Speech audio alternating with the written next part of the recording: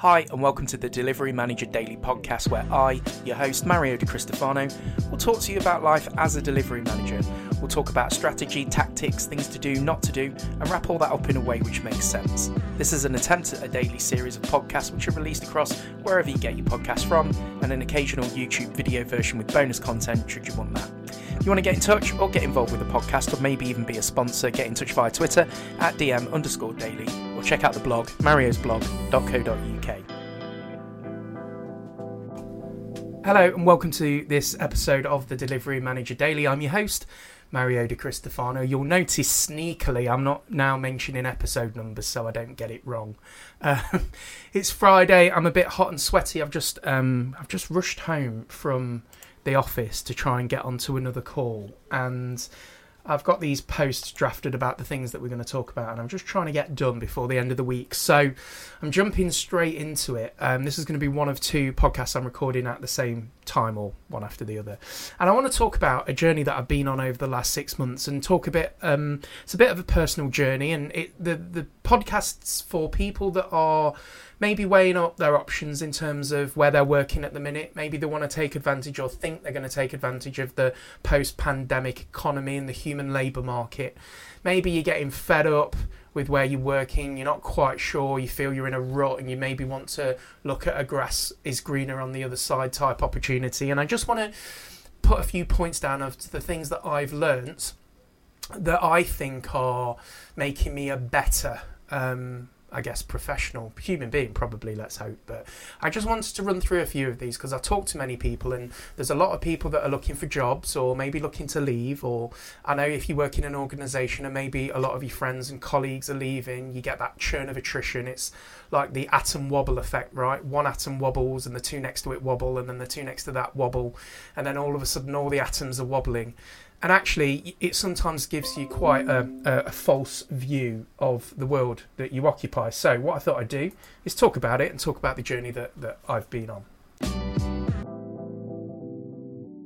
So there's 4 reasons why we work. And there's financial security. We all need to pay the bills, put food on the table, take care of our loved ones.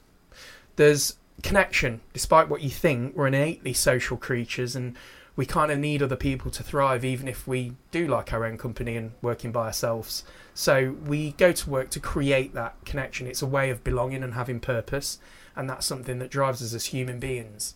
There's personal growth, and there's debate on actual causes. You know, I think there's a behavioural and cognitive and developmental interpretation in that we all inherently have this kind of innate drive to learn. But as individuals, we go to grow ourselves as human beings. And then the 4th thing is the contribution to a bigger goal.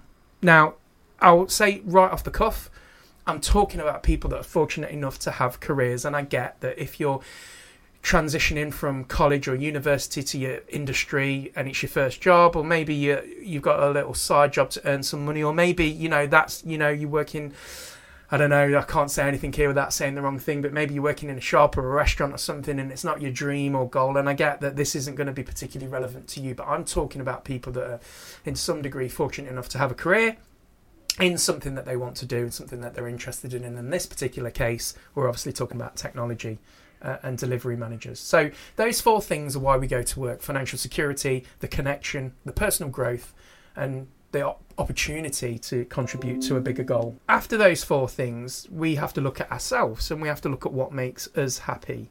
And for me, work's a real big part of what makes me me. And I had a quite complex childhood, and to get to where I've got, I've had to work very hard. And I've actually made sure that my career and what I do, which is in some degree why I'm so passionate and focused on it, is because I have to work really, really hard to get where I want to be, and hold myself to the standards that I do, which we'll talk about.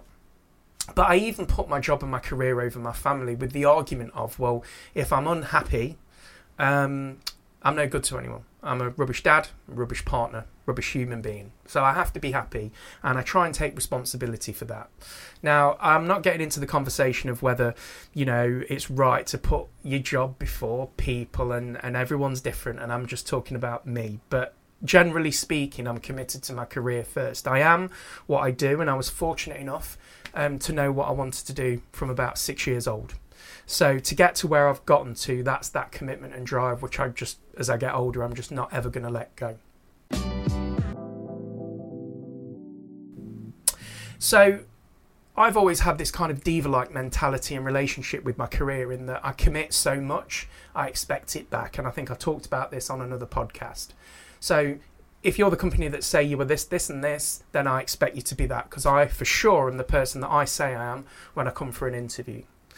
And typically in days gone by, if anything wasn't right, I'd have just walked away. And not always. And again, I'm repeating a little bit of a podcast a couple of episodes ago. But generally speaking, when things got tricky, I'd have just walked away and just gone for something else. And sometimes that lily padding into happiness can get you so far. But I think with age and wisdom, you start to look at yourself and I guess the difficult thing is holding up a mirror. When you've done a lot of the hard work of improvement, and it's now the little things, it's the behavioural changes, it's the attitudinal changes. Actually, these are more difficult to recognise, identify that they're there, and then change them, rather than some of the bigger stuff, like I need to learn a thing, or I need to, a more simple kind of thing that you might need to do to improve. These little behavioural things are ingrained in how we are, and changing is difficult. So I am pretty good at holding a mirror up at myself and analysing and retrospecting what I'm doing wrong or what I could have done better. But as I've got better, that vector's become smaller of things to pick up on, and I become more sensitive about those things, and they become more difficult to change. So I've been really struggling over the last 6 months, and working post-pandemic in consulting, both professionally and privately, and thinking about, what, without sounding too existential, what I'm on the planet for and what I'm good at and what I want and desire and crave. And goddamn, I have a right to that because of the effort that I put in, right? And actually, what I'm trying to do is I'm trying to be a better leader, I'm trying to be a better consultant, I'm trying to be a better delivery manager, and I'm trying to be a better human being. So what I did was try to recognise some of the things in my environment and some of the things that I was observing, and maybe some of the things that I recognise in myself that I could do better and that I could change. So instead of trying to change the environment around me by moving, looking at myself and thinking, well, what can I change, and what can I do to change the lens with which I view the world that I occupy, and to see if I can make myself happier that way. So there were a few things that I did, and if you go to mariosblog.co.uk and search for this post, you will see under the What I've Learned section, I've listed out some of the things and links to the things that I've learned already. None of this is new, and it's not kind of too much psychobabble or self kind of improvement. I'm not about to sell you a course. But what I've tried to do is be consistent at the things that I do. So let me just talk about them and explain what I mean. So first of all, go onto YouTube and watch a TED Talk by a guy called Sean Aker, and it's called The Art of Happiness. If you go onto the blog, you'll be able to get the link from there.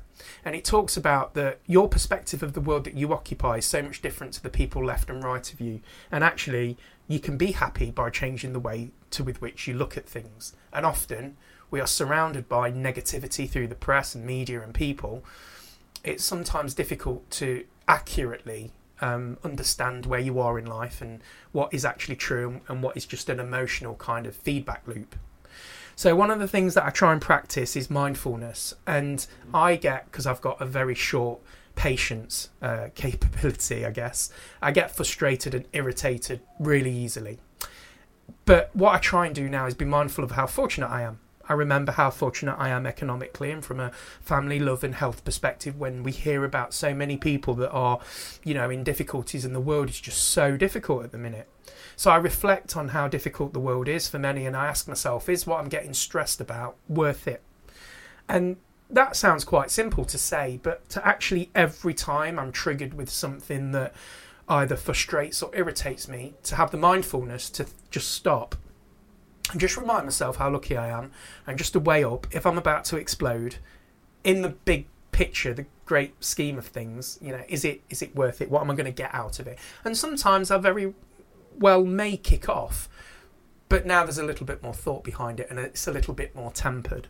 So the first thing is being mindful about where you are and what you're getting frustrated and irritated about, especially if those are the traits that often kind of set you back. The next thing is being kind. I've always tried to be kind, but I also have a very kind of narrow, somewhat binary view, or have had a binary view of the world and people, and everything's kind of black and white. I understand as I get older and a little bit wiser that people are just complex, messy human beings, right? And we're all different and the same at the same time. And as I've learned to be better with teams and be a better leader, hopefully, I've learned how to navigate the complexity of these people, different types of people and their needs and wants and desires. So being kind is something that, if I can, I will always do. And a recent example is someone reached out to me today, actually. If he's listening, he'll know who it is. And he's looking to further his career, and he just reached out randomly. And I'm sure I thought personally it was quite nice. I was quite humbled that someone I don't know would reach out for a bit of advice. And a few years ago, I'm not entirely sure I'd have responded. I'd have just, in quotes, been too busy. I actually want to help that person as best as I can, and that's not to be a vacuous funnel of sort of help for others so you become a husk of yourself. But I think if you've got an opportunity to help someone, really kind of double down on that and help them further, and just be nice, right? You hack that chemical, that dopamine release in your brain that makes you feel good. That's why we do things which we don't often talk about, but a lot of the reasons on top of all the good that it does, we donate to charity, we volunteer, etc., etc. Makes us feel good about ourselves.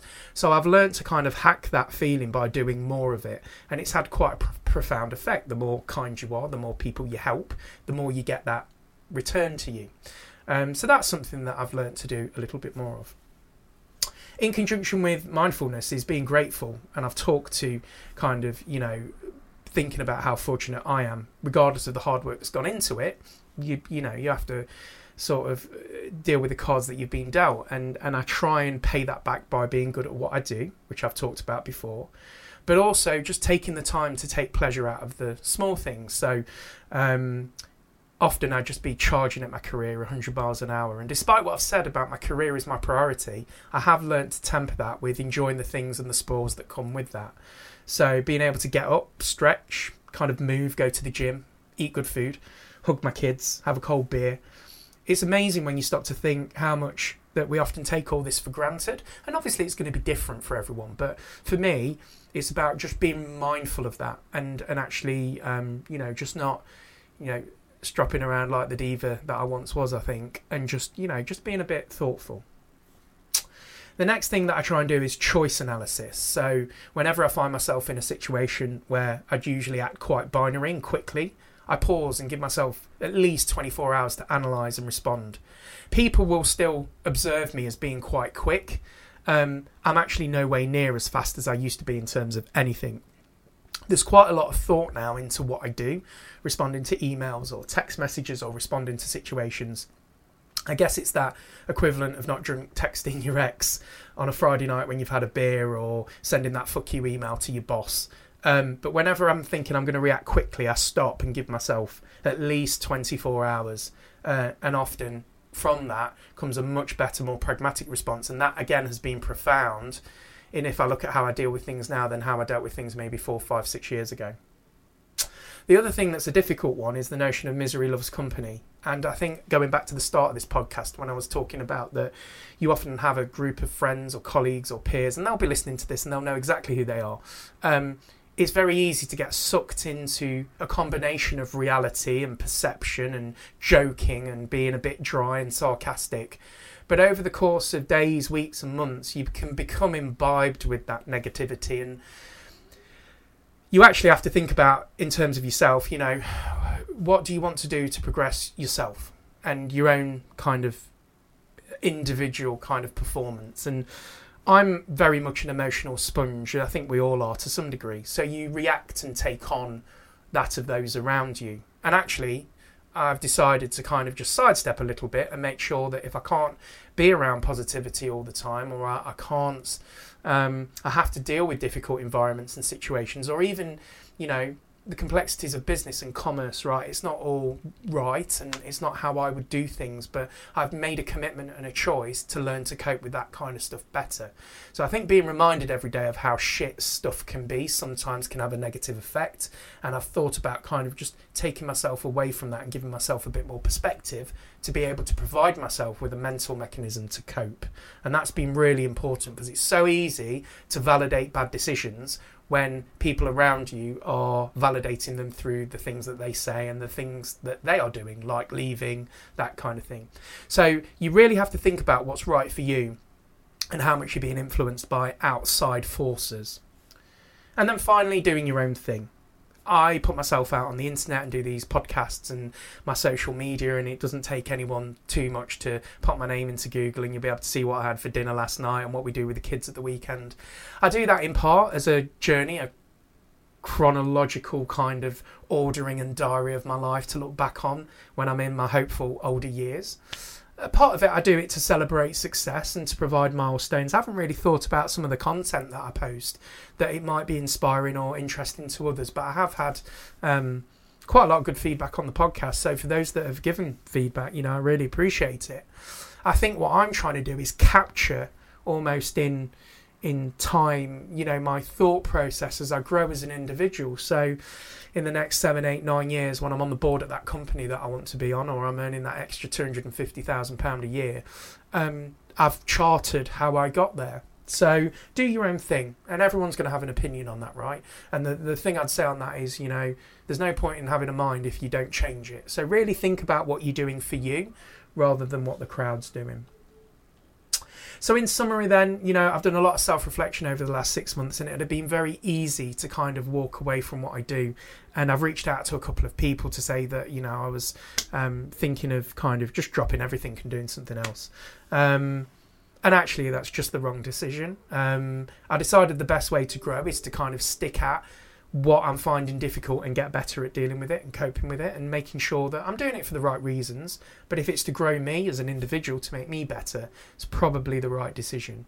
And a little note to those that are kind of lily padding into roles and looking for, quick pay increases, and the reality is the grass isn't greener anywhere else. Being a consultant, most people know that you get to lift the hood of so many organisations and see that in reality every company's got the same old problems, and at some point you have to look at how you cope and how you belong in that environment and where you belong. And I think if you can find a kind of halfway house that's half decent, that's half aligned with your morals and can make you happy foundationally, it's up to you to take responsibility for everything else. So have a think, those of you that are on that cusp of thinking about a career change or move, just think about the reasons that you're doing it and just making sure that you're doing it for your own growth rather than, outside forces.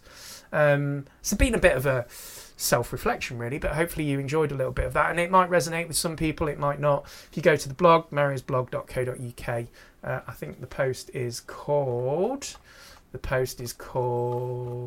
Being Happy at Work and Why It's Difficult.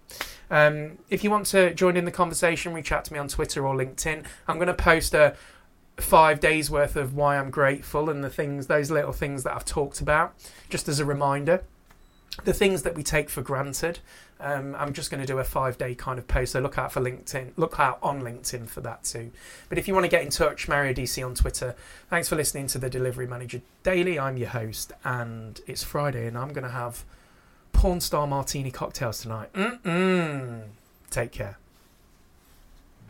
I just want to take this opportunity to let you know that I do have a small web and app company that I run on the side to my day-to-day job. I build websites, small applications, and you can get in touch with me if you want a website built. Maybe you want to start a new business or a side hustle, or you need to talk to someone for some advice and not sure where to go. Get in touch with me at creativepixel.me.uk, quote the podcast, DM daily, you'll get a 10% discount on any work that you have done with me. So check it out.